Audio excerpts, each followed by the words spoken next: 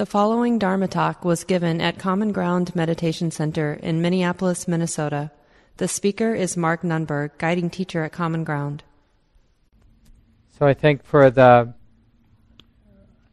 purposes of getting started in this study, the most important thing is to feel to some degree empowered that being aware of the knowing mind is possible.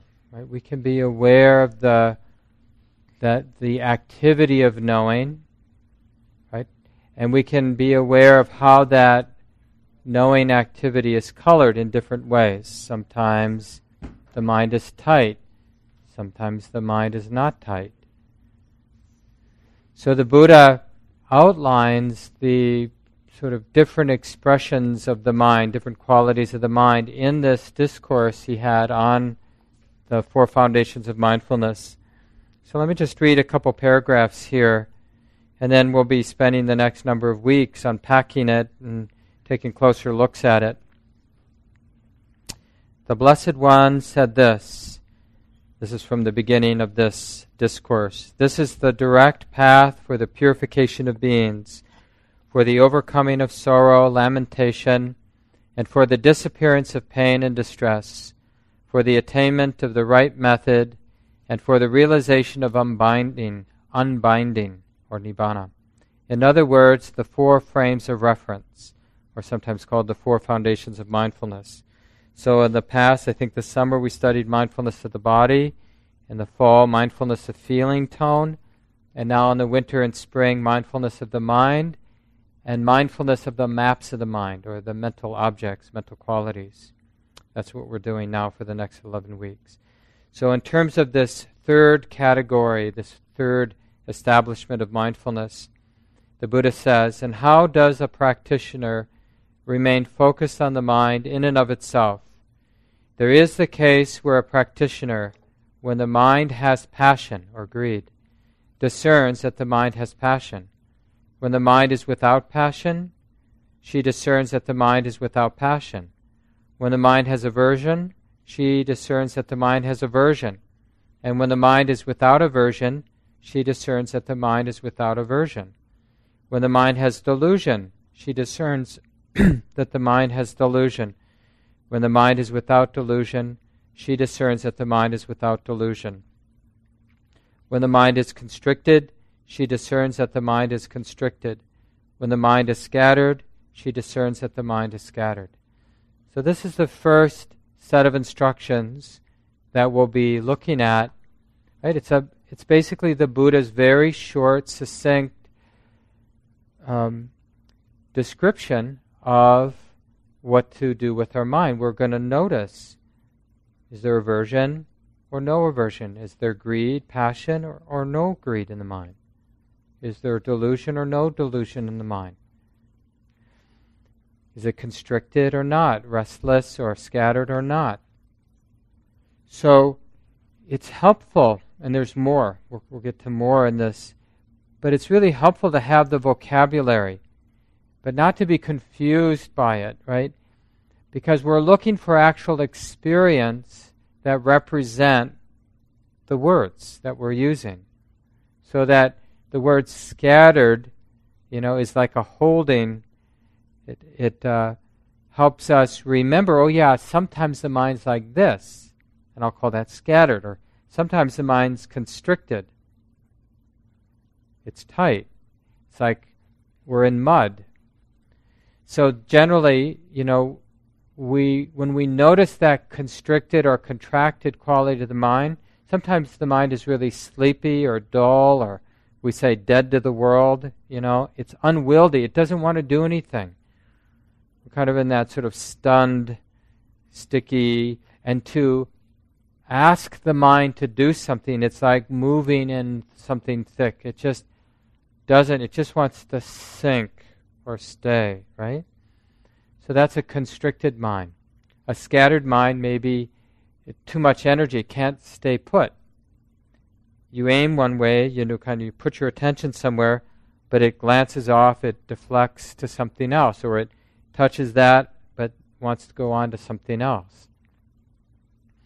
So in the course of the next few weeks, we're going to use this very simple list: greediness, aversion, delusion, constricted, contracted as one thing, scattered, dissipated as another. And it's really related to the 5 hindrances. The presence or absence of the 5 hindrances. Is the mind colored by these hindrances, or is it not colored by these hindrances? And we're training the mind to recognize, when somebody has been a birder for a number of years, their mind naturally has been trained to notice movement in the trees, to pick up on the color, to pick up on the sounds, right? They have this vocabulary that somebody who hasn't been trained would be mostly oblivious. Someone would have to really point out the movement, or point out the colors, or point out the sounds. It wouldn't be easy. Or to somebody trained in music, their mind just knows how to deconstruct the experience of hearing music in a way that an untrained person can't. So we're people who are interested in the mind, in the nature of the mind itself. So we're training ourselves to very quickly, naturally be able to deconstruct how the mind is expressing itself in any given moment. And so this is the first set of instructions. With or without passion, with or without aversion, with or without delusion. Delusion is sort of interesting. Like the mind being fixed or certain is one expression of delusion. Right? It's like holding to a fixed view. Or like another way people talk about these first 3 qualities is like aversion, you're pushing something away; greed, you're holding on; and delusion, you're going around. You're spinning in a way. You're not really connecting because you're spinning. You're trying to connect in a way that keeps you disconnected. You're trying to connect with what's going on, but your attempt itself is what's keeping the mind disconnected. That's a expression of delusion. So what is that quality like? I'm trying to figure out what's going on, but the trying is so colored by fear or greed that I'm not able to connect. Or I'm desperately holding to what I think is going on, not because it's what's going on, but because I'm dependent on thinking I know what's going on, right? So that's another expression of delusion. So non-delusion is not those things, right? The mind it's like when I was talking earlier about connecting with experience, connecting with the mind in and of itself, not in terms of my thought about my mind, my conceptions of my mind, but there's a mind here, a knowing mind right now for each of us. So what's that like? Well, you don't have to think about that. That actually is a deflection. When we ask ourselves, what's the mind doing, or what's the mind knowing, you don't need language to know the mind, like what the mind is knowing, or what's the attitude in the mind, what's the coloring in the mind. You just need to look, right? The mind just needs to. And the interesting thing is when we ask appropriate questions, the answer's right there, but it's not conceptual. When I say something like, how's the foot doing? It's just the attention goes there, right? And then it's easy to notice the warmth or the coolness or the aching or the pressure or whatever that direct immediate experience of foot is. So we use that vocabulary, we memorize it really, and we then train ourselves. So this first set of instructions, you can train yourself to bring it up, like, is there greed? What's the mind knowing? You can start with that. What's the mind doing? What's the mind knowing? And then is there greed or no greed active in the mind?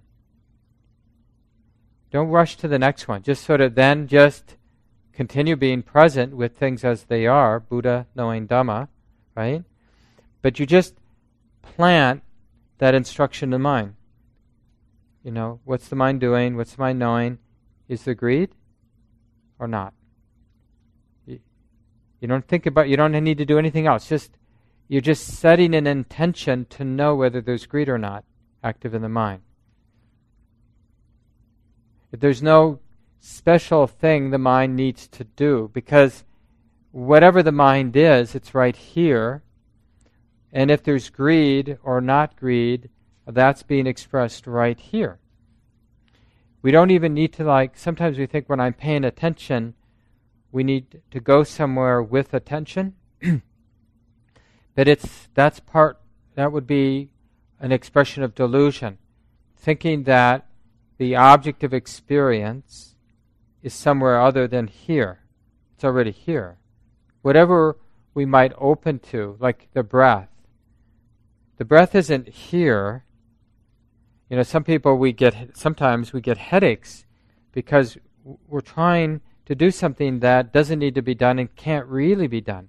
We can't really bring our attention anywhere. Everything's happening, objects of experience, they're already arising here in the mind, or heart, or whatever you want to call it. They're already right here. So the attention doesn't need to actually go anywhere. The thought that it does is delusion. Oh, there's delusion, because I think I have to do something to be aware. Right? So part of the development of practice is knowing that Buddha is already knowing Dhamma. The wakeful, knowing quality of mind is already knowing objects of experience. Can't be stopped. The question is, can that process of Buddha knowing Dhamma be recognized? That's what we're doing. We're learning to recognize Buddha knowing Dhamma. And the particular attributes of that activity of the mind that knows, knowing what's showing up in one's experience, which are just other aspects, just other objects being known, right? So with as we make this our study, this is our hobby, so then our vocabulary increases, right? We're just better at noticing things that last week we didn't notice. And then 2 years down the road, we're noticing a lot more nuance of the mind, of what that mind that knows Dhamma the way it is. Because it's happening here, and it's very rich. And the only thing that can get in the way, right, is distraction. There's a great line from, some of you know, Sri Nisargadatta, this well-known Indian saint of the last century. He reportedly said, "Nothing is dense except the wall of inattention. Nothing is dense in this world except the wall of inattention, of not being mindful." So everything else is quite, when we pay attention, one of the results of that is things just open up, things become alive, and it's like the metaphor that's sometimes used is you light a candle in a room that's been dark for centuries, the light immediately removes the darkness. So this dynamic of body and mind, the truth of body and mind, not the conceptual truth, not any conception, idea we have of the body and mind, but the immediate experience of this, Dharma, the way it is, Buddha knowing Dharma the way it is, it's immediately illuminated when we go through that wall of inattention, willing to be interested. But it's not easy, because we think we need to think about it. So this is why we often train with the body. So even though the course is about mindfulness of mind and mindfulness of the mental qualities, or these maps that we use to illuminate the mind, these maps that came out of the Buddha's direct experience, and any human being is going to map in very similar ways. This is sort of what made the Buddha's teaching so effective, is that he did this mapping, this articulation of what he saw, and then using language to map it. He did that in such a deep and simple way that it transcends a lot of what we might call culture. That way of translating one's experience is specific to that time and place, that culture. But you find when we study these teachings that the maps that he used, the way he articulated the mind, actually our minds look a lot, that map is quite useful. It lines up with my direct experience really well. So the next part, just a couple more paragraphs. Like I said, we'll be using these different instructions, but just to give an overview tonight. So the next paragraph, the next set of instructions about mindfulness of mind. When the mind is enlarged, he discerns that the mind is enlarged. When the mind is not enlarged, he discerns that the mind is not enlarged. When the mind is surpassed, he discerns that the mind is surpassed. When the mind is unsurpassed, he discerns that the mind is unsurpassed. When the mind is concentrated, he discerns that the mind is concentrated. When the mind is not concentrated, he discerns that the mind is not concentrated. When the mind is released, he discerns that the mind is released. When the mind is not released, he discerns that the mind is not released. So this is the second set of instructions for mindfulness of the mind. And this really has to do with the development of samadhi, or the unification of the mind. So an ordinary mind is not very unified. It's scattered, and it's agitated, and it's not very stable or steady, right? So that's one end of the spectrum. And then at the other end of the spectrum, the mind is really stable. It has a unified flavor to it. Steady, peaceful, because it's not agitated. And so the different words that the Buddha used, now, unless people have meditated a lot, it won't initially be easy to recognize these qualities that the Buddha was talking about. Right? So first he talks about enlarged and not enlarged. And so this, different people interpret it slightly differently, but a not enlarged mind, or you could say a narrow mind, is a mind that's still obsessed with its likes and dislikes. As we go through our day, mostly our mind is narrowly defined by what we like and don't like. Oh, I don't like that pain in my knee, so I'm going to, it just sort of fills the space of the mind, negotiating what we like and don't like. All day long, we're doing that. In a mind that has become enlarged, expanded, it's to some degree not obsessed with likes and dislikes. One of the things, when our mind is obsessed or engaged with sense experience, what we're seeing, what we're hearing, the touches we're having, we can't help it but have opinions about every sense contact we're having. We just immediately interpret everything in terms of whether I like it or don't like it, or if it's neutral, I just don't care about it. So what makes the mind enlarged initially is retreating from our sense experience. So we're literally taking the attention and we're turning it toward the mind itself. We're saying right now, I don't really care so much about what's being seen, what's being heard, what's being felt in terms of bodily sensations. smelled, or tasted. I'm going to be interested in the space or quality of the mind itself. And there's an experience of expansion, right? It's a relief. If I really tune in, it's a little bit like looking at a catalog with a lot of interesting stuff. It's sort of exciting, but it's contracting to have to figure out whether I'm interested in that, whether I want it or not. Everything. Right? And so when we put it down, it's sort of, there's this expansion, like I was caught in that, and now I'm not caught in it. Or we're watching something that has many parts to it, or reading a book that has many chapters to it. And it's getting late, and we're still reading because we always want to know what's going to happen next. And finally, willpower shows up, finally, and says, put that book down. And it's like such a relief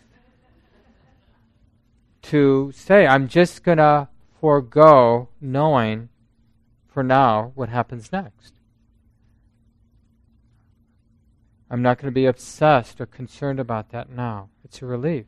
And the mind is liberated, right? It's expanded. It's not defined by what's going to happen next, or do I want this or not, or should I have signed up for the Buddhist studies class or not. So that's you could say a narrow mind, a non-expanded mind, is a worldly mind. It's just concerned with creature comforts and what I like and don't like. And an expanded mind is a mind that has found some way to put that aside for a while. So we're interested in the mind is interested in renunciation or seclusion, sometimes you hear. And it doesn't mean that it's forever, we're never going to care about these things. It just means it feels really nice to not have to be concerned about that stuff. Even people who are deeply committed to changing the world, social justice issues, they need to put it down. Otherwise, they become insufferable and don't do good work. Same with parents, as all-consuming as it must be for those of you who are or have been parents. I'm sure you realize that you have to put it down. And what a relief to put it down, to some degree at least. To let go of our worldly duties and responsibilities, or our worldly obsessions, whether we are going to make this change in our home or not, whether we're going to do this thing, call this person or not. But it's not about aversion, it's just realizing that we can take the mind off of that. So that's another way to get to know your mind. Is it narrowly contained by likes and dislikes, negotiating the world of likes and dislikes? Or is it relatively free of that right now? Not obsessed, not caught up in one's likes and dislikes. Remember, this mindfulness of the mind, it's not about judging the mind. So when there's aversion, that bad mind. No aversion, good mind. It's just getting to know the territory of the mind. There's aversion. Recognizing that there's aversion in the mind should be a moment of gratitude or appreciation. Like, it's so good. Like, when the mind is colored by aversion, it is so wonderful, so skillful to be able to recognize that. It's liberating, actually, to notice the aversion or the greed or the sleepiness or the scatteredness, the restlessness, dilutedness of the mind, the enlarged mind, the expanded mind, the contracted, narrow mind. Right, and then there's surpassable and unsurpassable. And this, probably, the Buddha uses these two words to refer to, in a more refined way, the development of samadhi. So we talk about this often in terms of the 5 jhanic factors. And we'll spend more time later in the course, but it's just the coming together of the unification of mind. So when the mind is willing to let go of its obsession with sense experience, and whether it likes it or not, then that retreating, that seclusion from this outward orientation, it gathers speed, right? Momentum. This retreating, this seclusion, this quieting. And it's described in particular ways, but the general terms the Buddha uses, like surpassable, means the mind can become even more unified. Unsurpassable, the mind is completely unified. Completely, it has completely let go of its external obsessions. What it sees, what it hears, having opinions about what it sees and hears and touches. It just has equanimity with what's right. We don't literally shut off the eyes, shut off the ears. I mean, you might, plug your ears, close your eyes, be in a dark room or whatever. But it's not about not having sense experience. It's about a more and more complete equanimity with sense experience. Right? It's like we're not orienting around sense experience.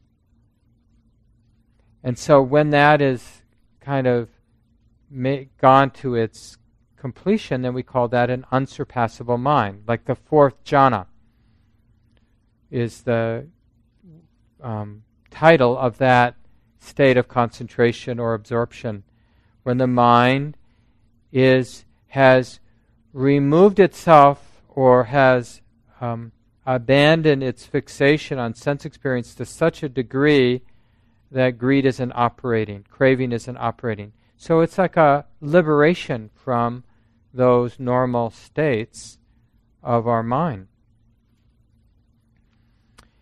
And then the Buddha says to notice whether the mind is concentrated or unconcentrated.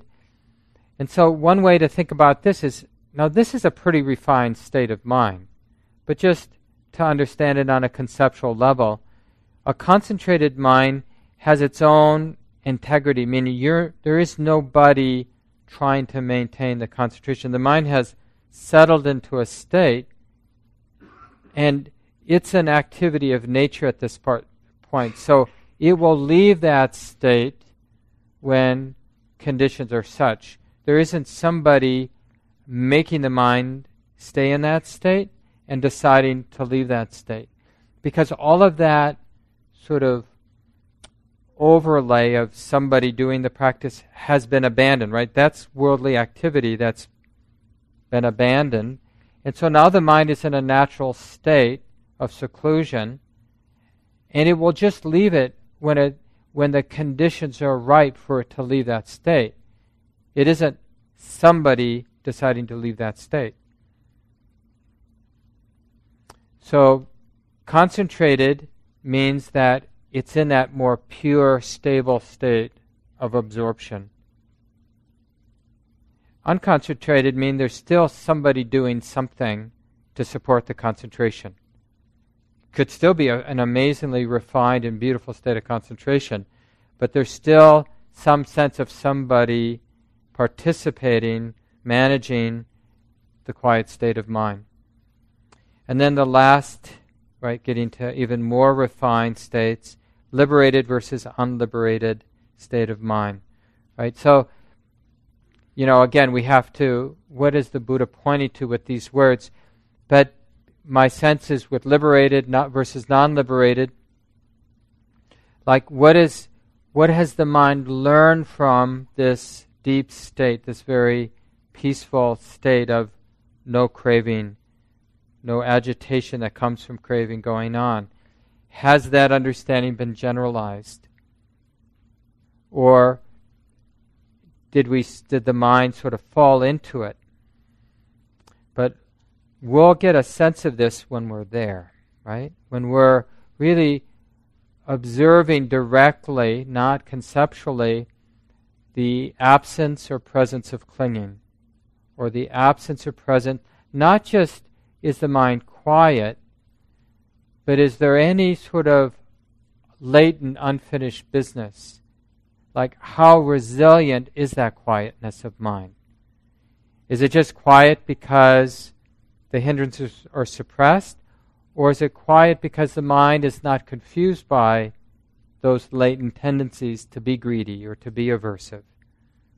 Right? It's not going to, like the aversion might get triggered, but the mind's not confused by that tendency to be afraid or to hate.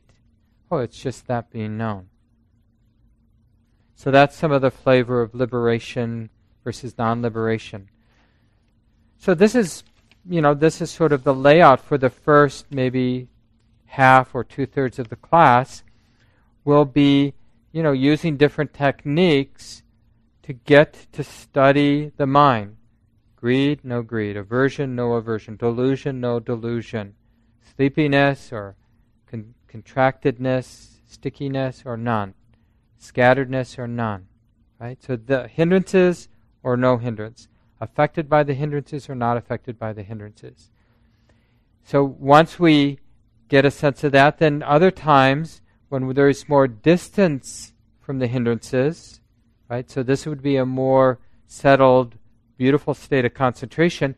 Then we get interested in the development of that state of concentration, how developed it is, how mature, how stable is that concentrated state of mind or that samadhi. And then we can just use like enlarged or not enlarged, still engage with my likes and dislikes, or have some real space, not really concerned with likes and dislikes. That's a pretty expanded mind. Or these qualities of rapture and sukha, ease, and ekaggata, one-pointedness, these are the jhanic factors. Have they been developed, refined to the point that they can't be refined anymore? I mean, some people think that the point of concentration is to get to a really quiet space, but there's almost always a refining process. Like when the mind is in a really quiet space, there is a quality of investigation, but what it's investigating, what the mind is investigating is, can this be even quieter? Right? Just like when we're doing just basic relaxation, like some of you do lie down in savasana and do a little deep relaxation, which I strongly encourage everybody does at least once a day. Find a time to lie down in savasana on your back, arms to the side, prop up your head as much as you need to bring the spine in alignment, legs comfortably apart. If you have lower back issues, elevate your legs. And just practice relaxing. And when we're doing this on a very mundane level, right? So this is very mundane compared to the states of concentration we've been talking about. But we just kind of go, like the body feels pretty relaxed. But we don't just get complacent. We're sort of, there's a subtle curiosity, like, are the shoulders really fully released? Or are they still kind of tight? Oh yeah. Is the buttocks free? So there's like a natural curiosity, like, can the system relax even more? Can the body melt into the floor a little bit more? Can the tension around the brow release a little bit more? This is just coming from love. It's not a demanding, relax. It's like just a very authentic, natural curiosity. Because the mind is intuiting, trusting the letting go process. Even in this mundane of just relaxing the physical body, the physical tension in the body. So in deeper states of concentration, jhana practice, where we're really, the hindrances which generally agitate the mind are suppressed. They've retreated, so the mind is in a pretty cool in a nice sense of the word, and peaceful place. Then the mind is still interested, but it's just interested like, can this heart, this mind settle even more profoundly? Is there some agitation that could quiet? Or is it peaceful to the nth degree, unsurpassable? And then how is that perfect peace being maintained by somebody? Or is it nature happening on its own. Nobody doing anything. Right? So concentrated or not. Because the deeper states of concentration, the sense of self temporarily goes away. That's why it's can be such a profound experience. And then the more profound state of liberation or not. So for homework, next week we'll have our small groups discussion. So we'll have a guided meditation from around 7:30 to 8. Then I'll talk a little bit. And then at 8:30, we'll break into groups of 3. And you'll share a little bit about your practice. So this would be a great thing. Now it's a lot here already, but just greed, anger, and delusion, present or not, just getting a sense both in your formal sitting time and throughout the day. Just to train your mind to ask the question, what's the mind doing? What's the mind knowing? And then the mind will respond to that sincere question. And then to ask the second question, well, is there greed? And when you answer no, it's fine, not in a hard way. Are you sure? Don't assume that because you don't see it, it's not there. It takes some time to learn to recognize. That's the whole point of this training we're doing together, is we have to learn to recognize aversion and greed, and non-aversion and non-greed, delusion and non-delusion, dullness, sleepiness, constrictedness and non-constrictedness, scatteredness, restlessness, and non-restlessness, right? It's a training. So the important thing is curiosity and learning how to look, because it's not about going somewhere to find out whether there's greed or not, because it's here, right? So that's why it's, instead of the word seeing, can looking, it's not about looking, it's more about opening to what's here, receiving what's here, being interested in what's here and now. That's really the work at hand. So let's just take a few seconds, let go of the words, take a breath or two together.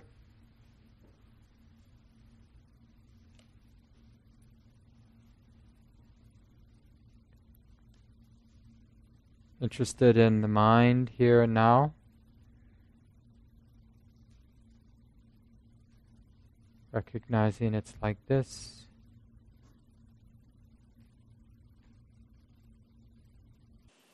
This talk, like all programs at Common Ground, is offered freely in the spirit of generosity. To learn more about Common Ground and its programs, or if you would like to donate, please visit our website, www.commongroundmeditation.org. Thank you for listening. To learn how you can support the teachers and Dharma Seed, please visit dharmaseed.org/donate.